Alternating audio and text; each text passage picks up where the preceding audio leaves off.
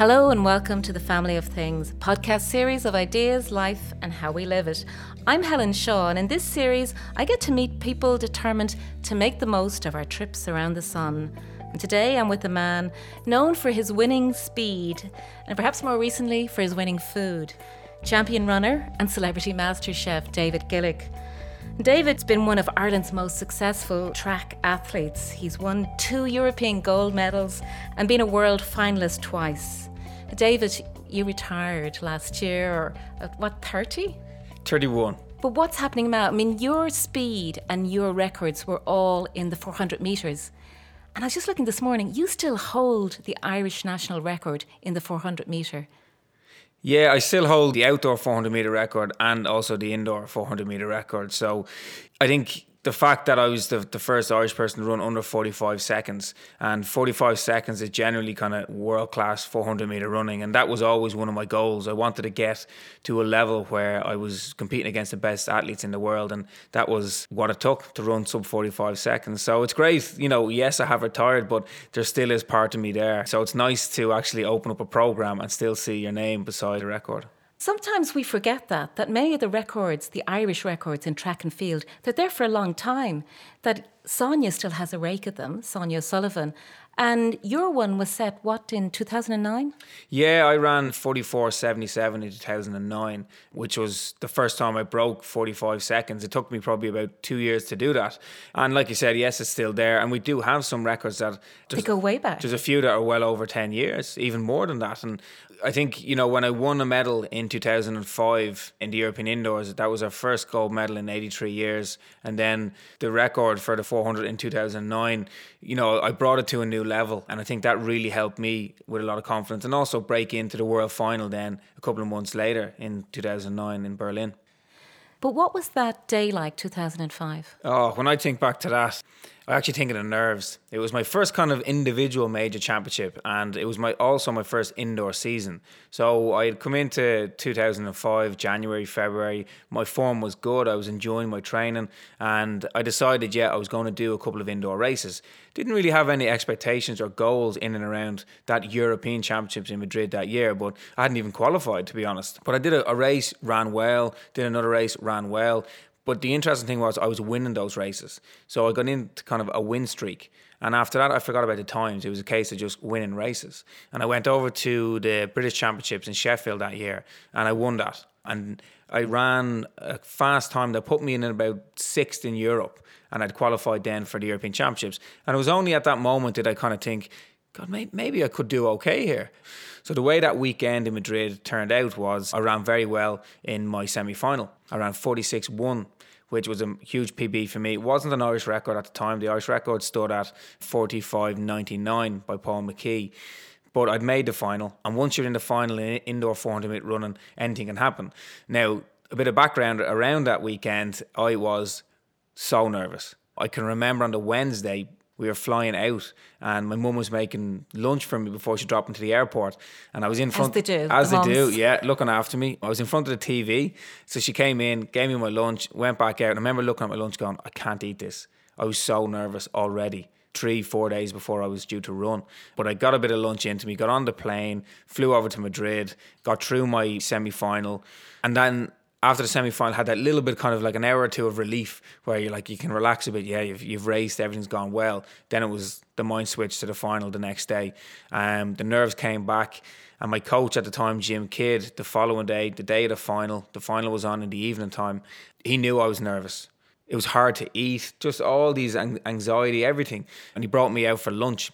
I can remember being in this restaurant and there was a chicken breast on the plate, and I was just trying to get it into me. I couldn't, but I was so nervous, and I had to get out of the restaurant, and I was literally on the side of the road with my hands on my knees. This was before the race. But the funny thing was, the minute I got into the warm-up area, I was instantly relaxed. And that's where I felt I was in control. And your head and body was there. Head and body, yeah. I felt I was just in the middle of the now, and then it went from there. And the 400 metre, it's like that, really. For us watching it, it's over.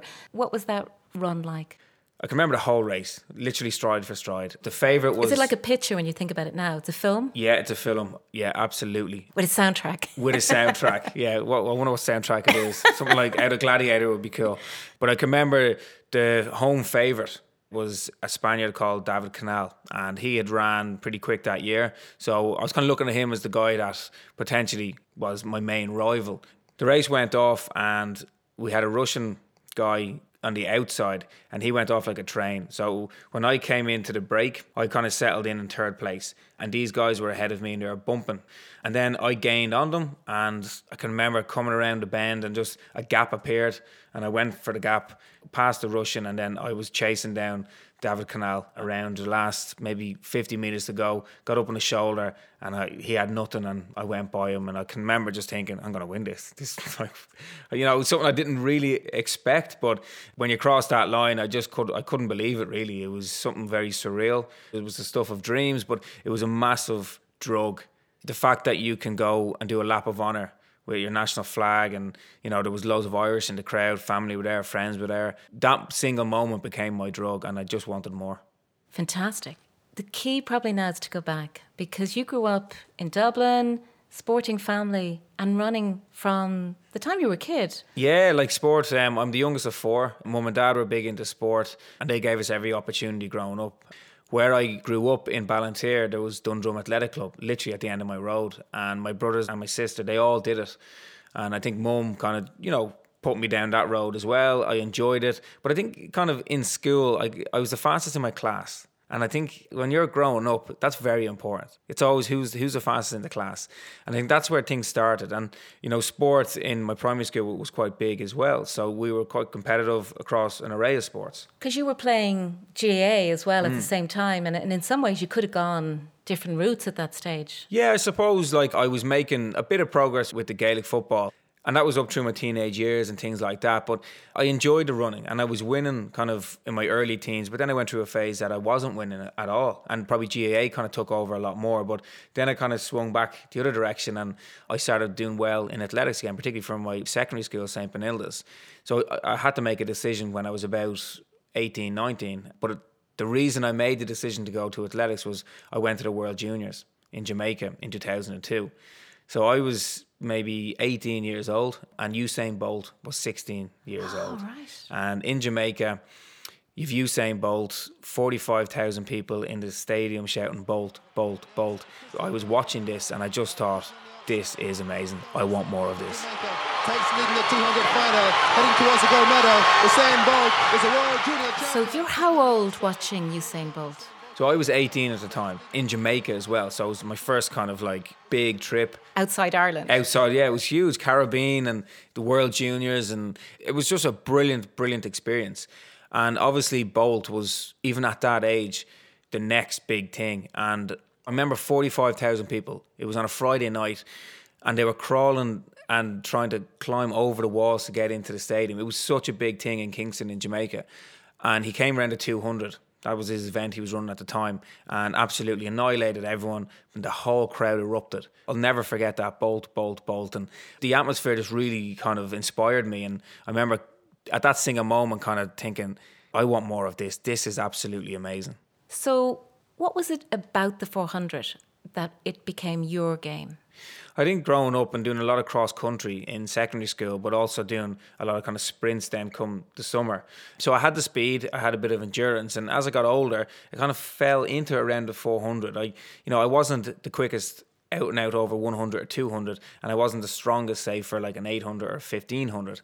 So I kind of nestled in around the 400 metres. But interestingly, my first success on a domestic level was winning the 400 metre hurdles for my school. That was inter-level, so that was about fifth year. Now, I had the good pace, but I didn't really have great hurdling technique. So the following year, I decided, you know what, I'm going to get rid of the hurdles and I'm just going to do the 400 metres. And I actually ran really, really well that year, winning the school All-Irelands. And that kind of then, you know what, I'm going to stick at 400. You were on the path. I was on the path, and it just went from there. And would somebody like Michael Johnston have influenced you? Yeah, I would have watched Johnson, Roger Black. Even kind of just after those guys, you had a lot of British athletes that were running really well over 400 metres. Jamie Balch, Ewan Thomas. And these guys were on TV quite a lot and they were doing really, really well. And also from a sprinting perspective, they were white guys. and they were doing incredibly well at that level. Generally 100 metres, 200 metres and even 400 metres are dominant by the Caribbean athletes and the American athletes. So when you see people that you can relate to competing against these really great athletes, you kind of think, maybe you could do it. Maybe you can do it. But we also had a lot of success over 400 metres on domestic level with some of the Irish guys. We had, I had a relay team in Sydney in 2000. We had Paul McKee. He won a bronze world indoor medal in 2006. We also had a guy that I would have grown up with through the ranks, Dave McCarthy, who was my age, but again, competed really well. So these guys kind of pushed me, I believe, to get to kind of where I was going. Because I think that is important. You can be really good, but if you don't see yourself in the picture, it's very hard to start aiming for it. And at that stage, people like you were making history in places like Madrid in 2005. But what you're telling me really is that you needed those guys before you, even if it was only in the previous 5 years, who'd already made it clear that, yeah, a white guy from Ballinteer might do it. It's almost like someone's building a path and you're on that path, but it's up to you then to take it a bit further. So the guys before me, pushing the boundaries, bringing the Irish records down to like 45.5, that sort of territory, that's international standard. You're making qualifying for international games. But I think after Madrid, that win in Madrid kind of really gave me that belief that, God, you know what, maybe I could do something here. Maybe I could go and actually have this as a profession. I think at that moment, I kind of decided I wanted more. And that single lap of honour where you've got your national flag around your shoulders, you're on the podium, the national anthem's been played, like that's the stuff of dreams, and that became my drug. I wanted more of that. And it's interesting when we think about what makes a winner. Talent for sure, training for sure, but that psychological frame of wanting it badly. You used the word earlier, drug, that you really need to want to be on the podium to make it happen. Yeah, and it's an honest drug. I suppose drugs in athletics right now can be a bit controversial, but that was my honest drug. That was my endorphin. That's what I wanted. I wanted more of that because I felt good. We've worked with Katie Taylor and I made a doc with her in 2008.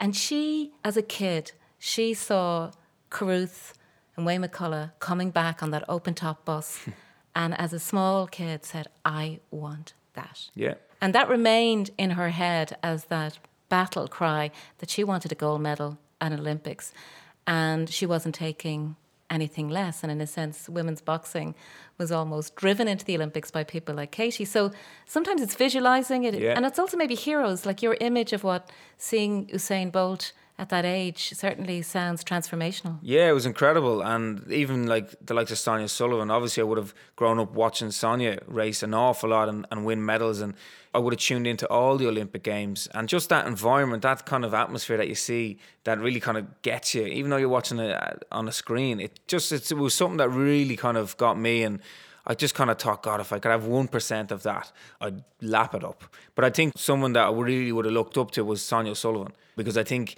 as an Irish athlete, we're few and far between on that kind of international world-class level. And to see someone like Sonia really compete there, and even before her, like Eamon Coughlin, people like that, it does kind of give, well, if they can do it, why can't other people do it? Once you have that kind of determination and once you put your plan in place. 400 metre, what makes a good runner at that pace, at that distance? There's a few things, to be honest. One, it's a very, very hard event. The training is absolutely relentless. So you have to be really, really mentally strong and also physically strong. Because when you're standing there, you're in 45 seconds that you're probably going to be on your back and you're probably going to be getting sick. So you've got to prepare yourself for that. It's very similar to a boxer getting into a ring. You're going to fight. And then it's obviously your kind of natural attributes. You got to be fast, you got to be strong. But I do think that it's a very mental game. And the training is relentless, 6 days a week, and you got to put your body on the line. And because of the energy systems that you're using the whole time, there's a lot of lactic. And lactic acid is 400 metres best friend. When you come into that home straight, you're swimming in lactic and you've just got to keep pushing. It's mentally tough as well. And that's why I really focus on the mental side, because if you have any little chink in your armour, you're not going to be able to sustain that lactic and the race will be over before you know it. So when did you move to Loughborough? So after 2005, I came home and everything was great. I was getting recognised. I was getting headlines. I thought I was brilliant. I thought, yep, I'm fulfilling my potential here. I was still in college here in Dublin. It was good. I kind of felt, this is where I want to go. I was training well. But I think mentally, I enjoyed it a little bit. I enjoyed that kind of, you know. You were young. I was young, yeah, I was. And I was in college and everything that comes with that. And, you know, being recognised and skipping queues into nightclubs and stuff like that. Yeah, it's brilliant. I thought I was like a Premier League footballer. But then 2006, I went to the European Championships in Gothenburg and I came paddy last in my semi-final. Absolutely paddy last. And I remember coming off the track and you have to walk through the mix zone. And I remember thinking, what am I going to say now when they say to you, David, what happened? I had no excuse. I had absolutely no excuse. And that single moment, I just said to myself, you know what? You bottled it. You absolutely bottled it. And I made 2 decisions coming away from that stadium on the walk back up to the hotel. And I was in tears. Like, it was like someone had just ripped my stomach out. I felt I let people down, and I just decided... Or let yourself down. I did. Like, I worked hard, and, you know, maybe I just took it for granted. I'd won a European title 12 months before, and I kind of thought, this is easy, this is all great. It kind of came easier to you in 2005. It did. You weren't expecting it. Wasn't expecting it, absolutely. And that walk back up to the hotel, I decided, do you know what, David? You're never going to let that happen again. And number 2, I didn't want to get to the age of 30 and look back and say, why didn't I give it a go? And I'm kind of curious, who was around you then, advising you? Who was talking to you? Because you had just pulled off an incredible feat just a year or so. Yeah, I got to be honest. Like, we had no structures in place, so it was almost like it was an afterthought. I came back with a gold medal, and it was like, okay, we've a gold medalist here. What do we do? There wasn't any structures in place. So I was kind of left to kind of figure things out myself. And it was new to a lot of people. Like, generally, the success that we had in Irish athletics came from, say, the US collegiate system, where the athletes were almost away in an institution. Which is where Eamon Coughlin and John Tracy had gone through that experience. Absolutely. So to have an actual domestic athlete who was training here in Dublin in a club environment go and win a medal, it was a bit... we didn't really expect that. So I was a little bit left to kind of figure things out. Like, I was left to kind of figure out how to deal with the media, what to do with sponsors. My parents' phone was ringing with people going, oh, can David do this? Can David do that? And yes, it's all great at the time, but it does get a little bit uncomfortable. And I can remember, you know, coming off Madrid and I was still in college and just getting the Lewis back in like normal. On the Monday, I just thought, I'll just carry on like normal. And you felt people were kind of looking at you a little bit.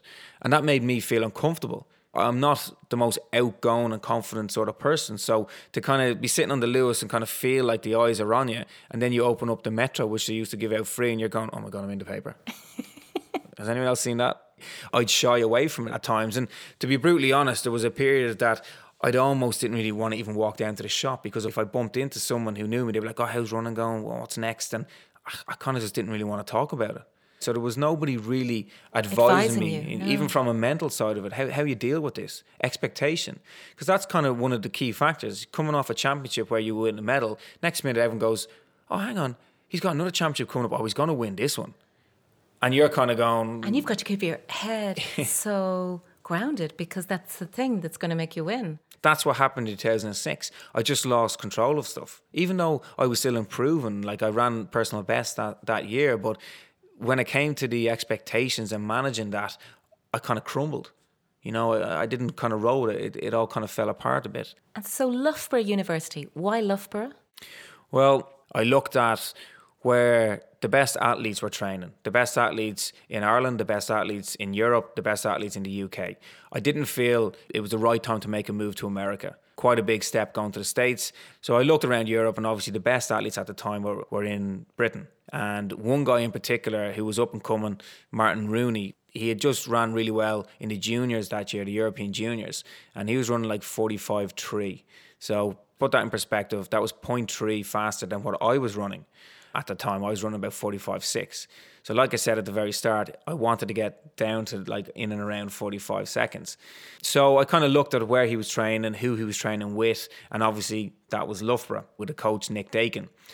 So I was in the gym in DCU one day, and someone by the name Enda McNulty asked me, David, you know, you're an athlete, what's your goal? I said, well, I want to run 45.5. 45.5 was a qualifying standard for the World and Olympics.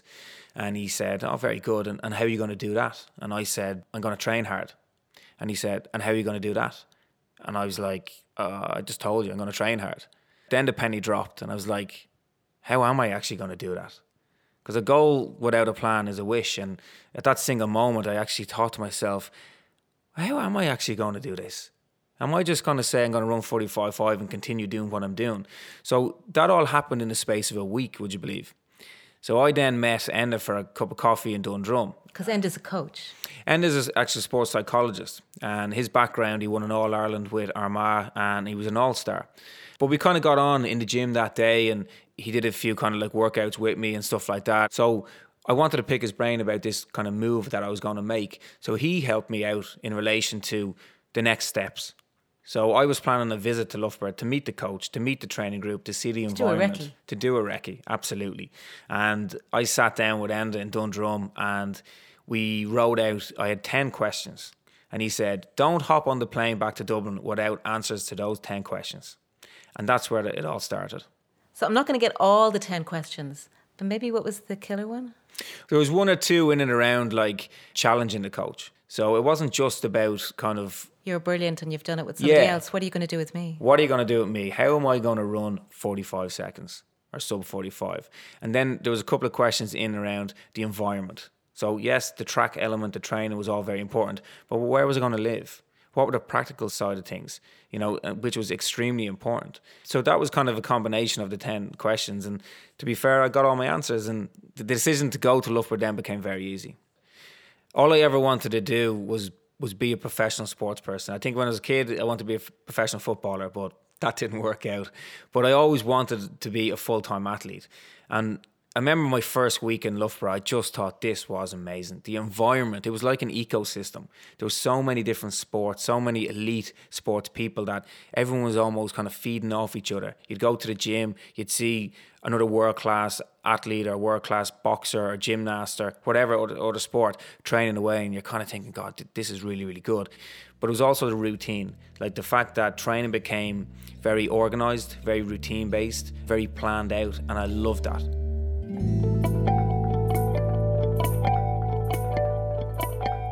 But I guess as always in life, something unplanned happened. You met Charlotte, another athlete at Loughborough. Yeah, like Charlotte's been there through it all. It's actually a funny story how we actually met because I was Not on the running track. It wasn't on the running track, no. I was living in a flat with a couple of other athletes, managed to get a property, and one of the guys I was living with was going to move in with me. So, typical two lads, he says, it has to be two girls. You got to get two girls in. So we got two girls in, and one was Charlotte. So instantly in the first couple of months, I remember thinking, God, I think I like this girl. And I was like, no, I'm living with her. It's really going to mess up the flat. It's going to, and it was Olympic year. It was 2000, the year before 2008, and I was thinking, no, I want to keep things, Focused. I'm an athlete. But, I fell for her, and it all started there. And I think Charlotte just understood. She got it. She understood me in a way that nobody else could in relation to my whole sport, the way I carried myself, the way that I would suddenly kind of go into my own little world when I was preparing for a race or even a big session. She'd know when to give me a hug or else know when to kind of back off a little bit. And I think that's extremely important when you're an athlete. And I remember Charlotte always saying that she understood that athletics was my priority. She got it. She understood that. And I remember when she said that to me. It's pretty cool for any girlfriend to say. Yeah, no, it was. Like, she just understood that, like, she was second best. Athletics was maybe my first love for a couple of years. But I think as an athlete, you're OCD on things. You're a perfectionist, whether that's on the track or whether it's when you're making your lunch. I was very, very into the whole holistic approach. I looked after my recovery, making sure that I was getting 10 hours sleep a night. My nutrition, making sure that there was exactly 250 grams of sweet potato in a Spanish omelette. One day, Charlotte made the omelette and there's 250 and we had an argument, But she got that. She understood that this is David. He's trying to be the best that he can. He's only got a couple of years to do this. I'll get him up the aisle and then I can have him for the rest of her life. What a wise woman. So few of us get that. But I mean, is that where the whole food thing started? When I moved to Loughborough, I had moved away from home. Like when I was living in Dublin with my parents, Mum did the shopping. All the cooking. Mum did all the cooking. That was it. And Mum was grand cook. Now, don't get me wrong. Mrs. Gillick, you're a brilliant cook. I'm not having a go at her whatsoever. She does a mean Sunday roast.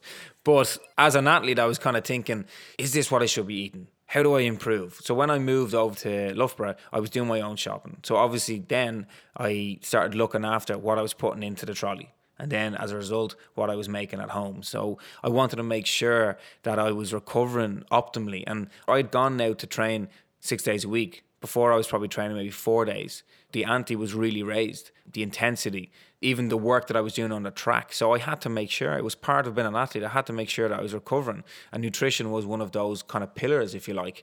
And that's kind of where it all started. And David, that battle to stay fit, to stay at the top of your game is tough. I mean, you had a lot of battles with injuries. You know, sprinting is a very intense activity. It's the volumes and the intensity that you put through your body is colossal. For example, when you sprint, you're putting 18 times your body weight through your lower limbs. So if you can imagine your calves, your soleus, your Achilles, these are all common sprint injuries. And unfortunately for me, I've had almost all of them. And it's something you do have to cater for. So there's ways around it, you know, because you have to be proactive. But sometimes your body will just break down. So you have to manage that. But injuries are something that are part and parcel with sport. And they're challenging and they will creep up on you before you know it. It could be some random Tuesday that you're feeling brilliant. Next minute, it feels like someone's just shot you in the calf. That's how brutal it is. How do you cope with it psychologically? Because it's, as you say, it's part for the course. It's one of the outcomes when you're in a high impact sport. But when it makes you miss things that you spent 4 years training for, how devastating is that when it can push you out? Yeah, unfortunately, I did experience it in 2012. And the Olympics comes around every 4 years, and it is the pinnacle of many athletes' lives. And to be brutally honest, it's like a death in the family. To cope with it, it's a massive, massive learning curve. I think for me, initially, I didn't cope. I got badly injured in 2011. And it was literally like one split moment. Everything was just chucked up in the air. The routine that I had regards my training, all the goals, my planning for the year, you try and stay positive. You kind of go, okay, look, I'll give myself a few days here. I'll get treatment. It'll be okay. But then it's not. That was my soleus muscle, so in between your calf and your Achilles. And I remember when I was in touch with the doctor, I was in America at the time, and I was speaking to the doctor back home, and I'll never forget his words were like, David, please, please, please give this respect, because it tricks you. I learned myself, because of all the nerves that go in, you almost think, oh, I'm okay today, I'm fine today, I can train, and then it goes again. So in 2011, this happened, and that was very, very difficult. And I didn't run 2011 that season because my injury, I was out for 10 weeks. Unfortunately, I got back into training and then it happened again. I got a reoccurrence before London, a little bit worse this time. And that was on St. Patrick's Day 2012. When you get injured, you feel your confidence takes a massive hit as well. And you feel you're falling off, you're falling behind your competitors. So you've got to make sure that your confidence is still there. You know, if you can recover from the injury and get back on the start line, you want to make sure that mentally you feel you're on a level playing field with everyone else and you trust your body. And that's a big factor as well, learning to trust your body again. So missing London 2012 has to have been one of the most difficult periods. Yeah. When you look back now, beyond that moment we're talking about right at the beginning in 2005, when things really changed, when you look back, which are the high points? When I look back, obviously Madrid was fantastic, and then in 2007 I retained that title, which was in Birmingham, and like that was brilliant. Going back to that illustration of doing the lap of honour and the national anthem, like I got to do that again. And it buried Gothenburg. It did, and it kind of put me back kind of on the path, if you like, that I was going places. But I think I always wanted to be a world-class athlete. I always wanted to be up there with the best athletes in the world. Jamaica, athletes from the Caribbean, from America. Those were the people who run the fastest over 400 metres, and I wanted to run sub 45. And in 2009, I did that, but I backed that up then in the World Championships by coming sixth. And I think for me, making a global final was really and truly where I wanted to go. And yes, you can never take away winning. That's absolutely fantastic. But I think deep down, all the hard work and everything I put in to make that final and come in a very credible sixth in the world really was probably the pinnacle, I think, for me. So that was 2009. And then 2010, you go even further. Yeah, I think 2009 really gave me belief. 2010 started really, really well. Ran one run indoor in Birmingham, the track that I'd previously won my Europeans back in 2007.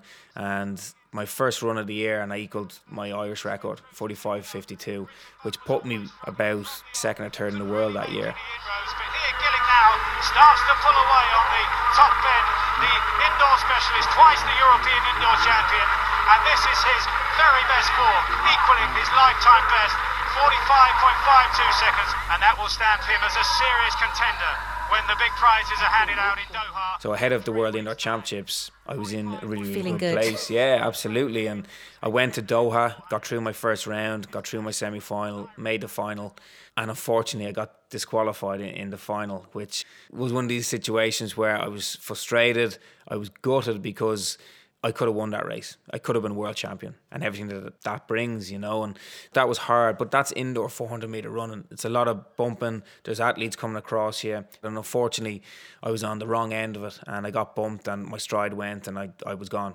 But I got back into it. My form was really good and I ran really well that year. I went sub 45 another 3 times and went into the European Championships. I think I was ranked number 2, but there was about 8 guys there within 0.1, 0.2 of each other. It was really, really competitive, and literally the final went that way. We all came into the home straight in a line. Unfortunately, I think I tried just that little bit too hard and I got tense. And I missed the gold medal by 0.2 and I missed a bronze medal by 0.03 of a second, and I finished 5th. Nanoseconds that define our lives. Yeah. But when did the decision really land that you were going to call it quits?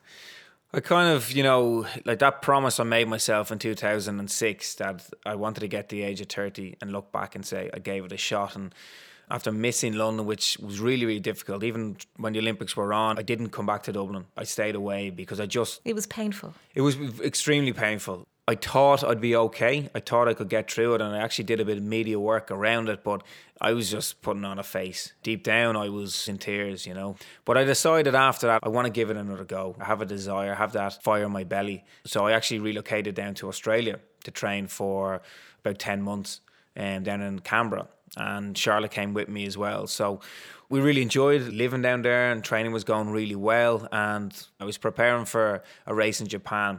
And there was a couple of British guys that had come over to do a training camp. We had local Australian athletes and we all did a session together, and I absolutely annihilated them. But unfortunately, I tore my Achilles in the last rep, and it was one of those things. I felt really good, and it was such an uplifting session because I was better in guys that were really good, but I got hurt, and that was it. And I tried to come back from it. I did everything, but I just couldn't run. It was just far, far too painful. And that was the clincher. By this stage, I hadn't competed in about 2 to 3 seasons, so I wasn't making a living. I had lost my funding, sponsors, things like that, and I kind of just really felt, how can I continue doing this? And I think deep down, the desire had to be there. I think it was just beginning to go out a little bit. That flame was beginning to falter. And then I came home and I turned 30, and I kind of just thought to myself, maybe, will I, won't I? And to be honest, that went on for 12 months till I was 31, and then I just said, it's time to call it a day. And when did the decision come to enter Celebrity Masterchef? Because I suppose I'd have to say I was completely taken aback by that when I saw it happening. And the fact that you then went on to win it in 2013, was it part of coping with the London 2012 hit in the stomach? There was a bit of that, to be honest. And what actually happened was I was in Australia, and that training session that I got injured, I came home and I had a tantrum and everything. And the next morning I woke up to an email about would I be interested in taking part in MasterChef. And at that time, I was currently watching Australian MasterChef. Which is apparently brilliant. It is absolutely amazing. Anywhere I've travelled, I've watched MasterChef. It's an absolutely fantastic show. So when I read this email, I was like, yeah, I'm going to do this. I'd love to do this. Then it was a case of going, hang on a second, I'm going to put myself on national TV and try to cook. So I'd agreed to it, and then I got really nervous and was like, what am I doing? But I wasn't going to run. It was over. And it gave me something to go just throw myself into straight away. Because, David, you are very competitive, very focused, very disciplined, it sounds, but competitive. And this was another way maybe to channel that? Yeah, and it's funny because initially I thought, oh, this is a bit of fun, this is all good, and, you know, it's something different, something that I might enjoy doing. But when we got on set, I wasn't really competitive against anyone else. I was really competitive against myself. Sure, yeah. And the whole idea was, right, okay, don't make a fool of yourself. Try not to get kicked out first round. And then after that, enjoy it. Luckily, I managed to stay in. And I kind of went from there. I started really enjoying it. And before you come into the kitchen and you have all the cameras, you stand there and the crew are going, okay, wait, we got 2 minutes, 3 minutes, whatever it is. You're standing there and you get nervous.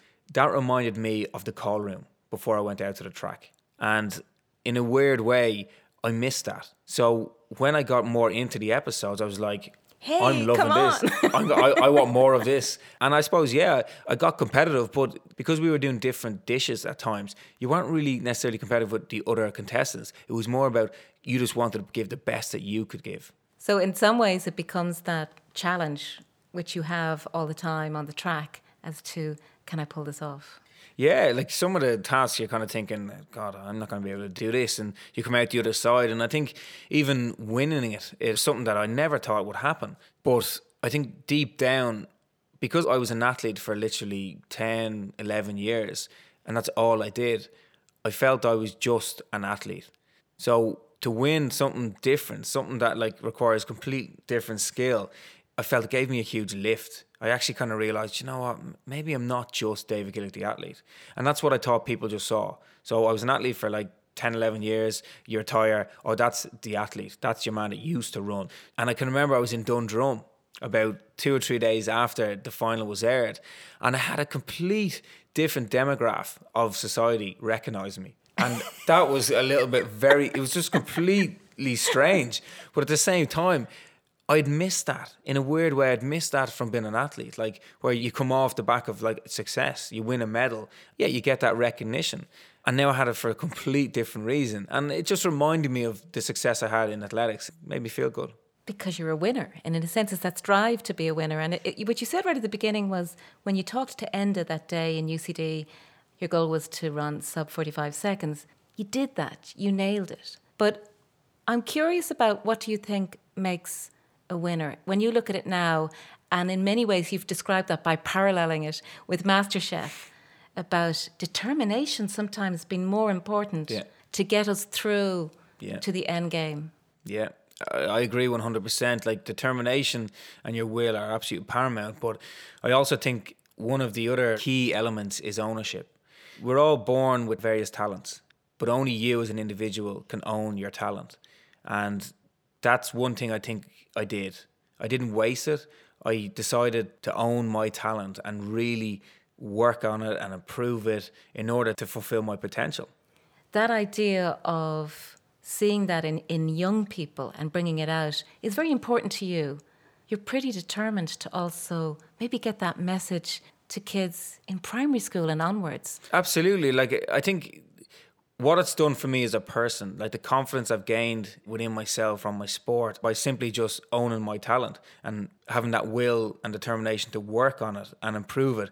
Like, I believe there's serious talent in this country from a sports perspective, but sometimes it's left to the individual. Sometimes we rely on my coach or the governing body or someone else to almost take control and put you on that path and make you win an Olympic medal. That's not going to happen. It comes down to the individual and the ability to work hard and just really, really get on with it. I'm pretty passionate about kind of mentoring up-and-coming young athletes across all disciplines. But that's the one thing I say to them. Where's your plan? How are you going to do that? And I can always remember someone said to me, plan the dive and dive the plan. And if you don't have a plan to support that goal, well, then you're not taking ownership. And I'll tell you a little story about how I kind of did that. And if you can imagine a pyramid, and a pyramid in Egypt is made of massive granite blocks, foundation all the way up to the very top. And at the top would be my sub 45 seconds. And in 2007, I rode it out. And at the very top, I rode 44.80. And at that time, I was running 45.2. So about half a second off that. And I remember writing it down and thinking, that's fast. I don't know if I could do that. But when I started building the blocks, starting from the foundation, who was my team around me? Who were the people that I could challenge? What did I need to do? Okay, I needed to get faster over 200. I needed to get stronger in gym. I needed my nutrition to be world class. When I put all these blocks together, I could actually see the path. I then surrounded this whole pyramid with images that inspired me. I made little confidence peaks, little times that I climbed a peak. So my move to England. when I won in '05, when I won in '07. And I reminded myself of these on an ongoing basis. And I redefined it, but it was on my wall for years. Now, when I retired, I went back to England and had to clean out the house, and I was coming back to Dublin, and I was in the loft, and I found this. And I remember picking it up. And at this point, I had retired. My career was over.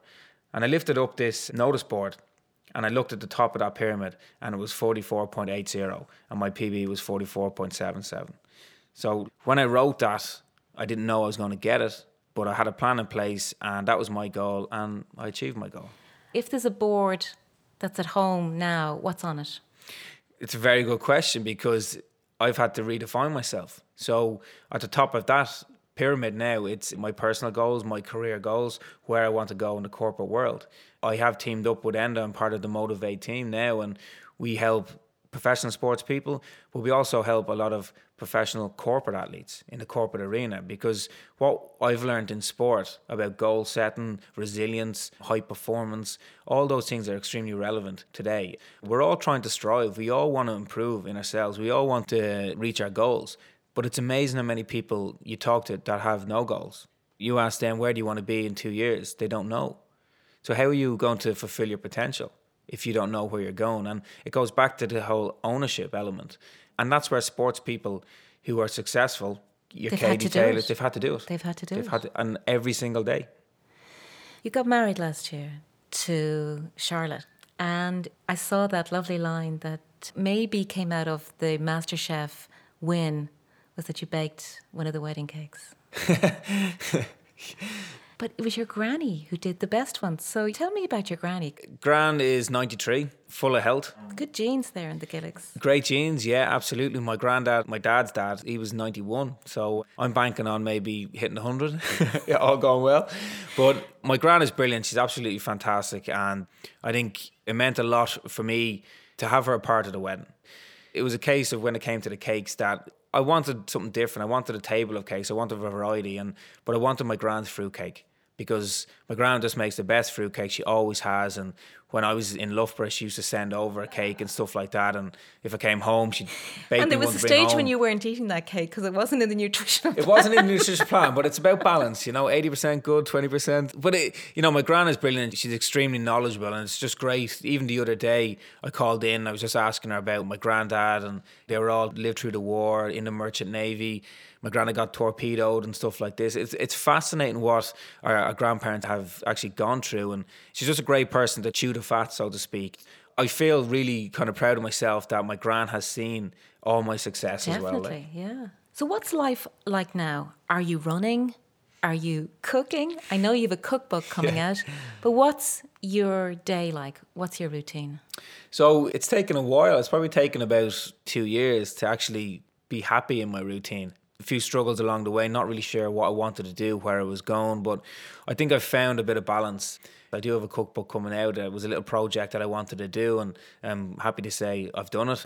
I'm also putting something back into the sport with New Balance and Athletics Ireland. I have my own initiative called New Breed, where we're going into schools and we're looking to help find the next generation. So we get in, we do some coaching, and we test the athletes, and we just kind of promote athletics at grassroots level. Other sports are doing it. Athletics needs to be there.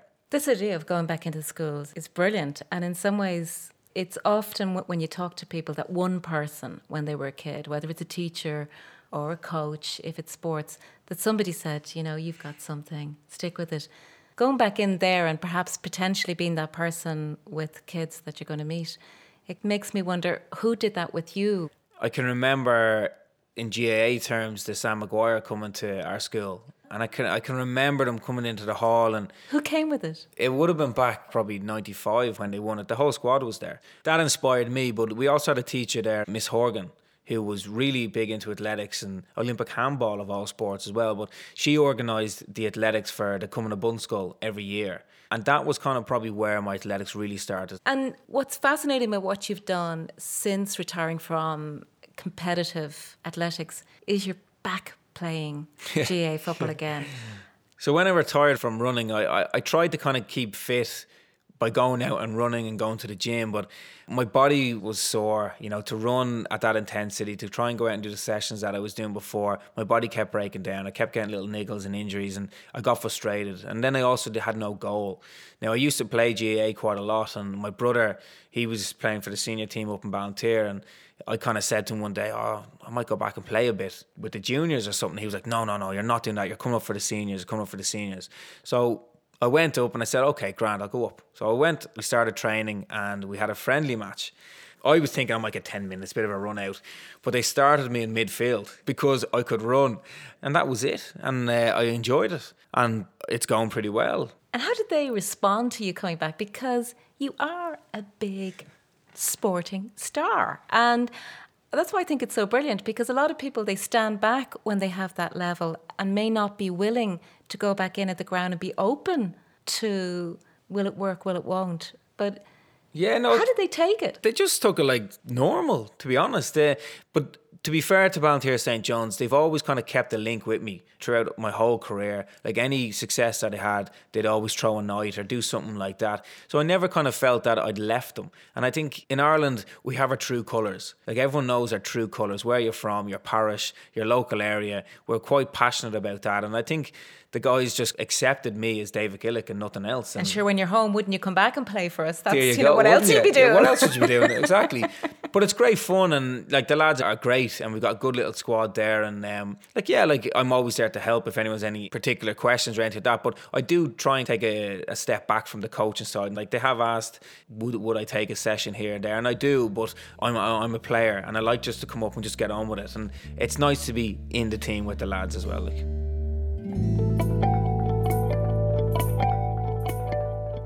And in a sense, we've talked about what's on that board and what the future might hold, but there's equally that sense in which you've made it clear you'd love to give something back.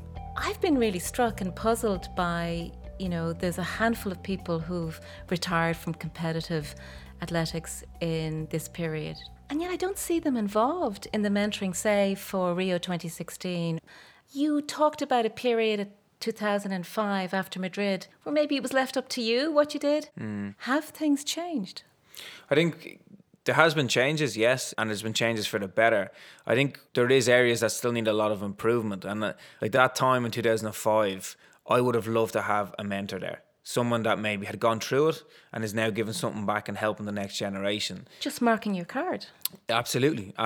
And I don't think there's certain elements of, say, Athletics Ireland or even the Sports Council are good at the transitional phase and preparing athletes who go through the system, are funded, and then, they come to that retirement age. There is that couple of months or years that athletes struggle with the transitional phase, and if you feel that you're not supported there, it can turn a bit sour, it can turn a bit bitter. And I think in order for athletics to grow and flourish and move forward, we need athletes to get back involved. We need that system that they come back again and push forward. And I decided, I'm in a position where I can give something back, and I've tried, and sometimes I've met brick walls and I kind of get frustrated with it, and I'm just like, they don't want to develop. And David, you talk about winning as a drug, a clean drug that has dominated your career.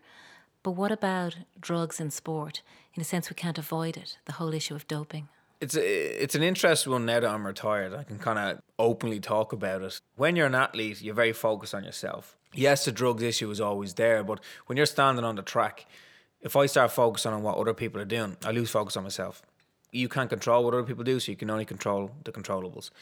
Now that I've retired, I do kind of look back at even some of my own races where I was beaten by various athletes, and you kind of wonder, that guy was dodgy, or in particular in 2009 when I finished sixth in the World Champs, the guy who won, he got done for drugs a couple of months later on. So that does kind of put a few queries into your head, but you can't think like that. You can't think like that, but I think fundamentally we're not tough enough on drug cheats. We're allowing them back in. We're giving them a slap on the wrist and saying, yeah, okay, take a rest and come back in 2 years. Now, they've extended that ban to 4, which does kind of put a spanner in the works. But if you look at Justin Gatlin, who's currently the fastest man over 100 metres, and up until very recently, Bolt produced a time that hopefully will beat him, because nobody wants to see Gatlin win. He's failed drugs twice, which is now a lifetime ban, but not when he tested positive for a second time. So he's back, and he's back running. And that And behind him, to make matters worse, you've got Tyson Gay as well. So we're not tough enough on the drugs, and it's just not good for the sport. From the profile, from people watching it just going, look, anyone that wins is on drugs. So they paint everyone with the one brush. That's very frustrating from a clean athlete's perspective, because when you watch athletics on the TV, you don't see all the hard work that goes in. You don't see the sweat, the tears, the long days in the cold, the wet, the wind. You know, people don't see the rows over the omelette. The rows over the omelette, absolutely. But that's what goes into it, and people don't really see that. So when someone throws a comment like, oh, they're all on drugs, that hurts. And there's been times when people have questioned me. I've come home from a medal, I remember, in 2007, and I had changed my training. Obviously, I was in Loughborough, and I was on a gym program for the first time in my life. Obviously, I was going to put on a bit of muscle. I was going to lean up. I was looking after my diet. And someone said to me, oh, come on, look at you. You must be on it. And I was a bit like, how rude are you? Like, you don't know a thing about athletics. You've just watched one race and think you know it all. So there is that side of it as well. But I do think fundamentally we need to get tough on it. We need to bring in life bans. They're talking about it, criminalising it, and hopefully that's the way to go. And I suppose when we get back to that idea of what you're going to be saying to those kids when you go into schools, if there was one message, one mantra that comes from all those boards and all of those years, what would you be saying? I think it's very simple. It's have a goal and own that goal. Make it yours. I was recently giving a talk to the Leinster squad, and one of the issues I spoke about was the fact that when they're in that changing room, before they go into a stadium of 50,000 people, 80,000 people, they get nervous. A lot of people don't experience those nerves or that adrenaline rush. And that alone, when I used to get that, told me I'm alive, I'm living. A lot of people don't experience that. And we're very fortunate to experience that. Don't let it go. Great advice. David Gillick, athlete, cook and coach. Thank you so much for sharing your story with us today. Thank you very much.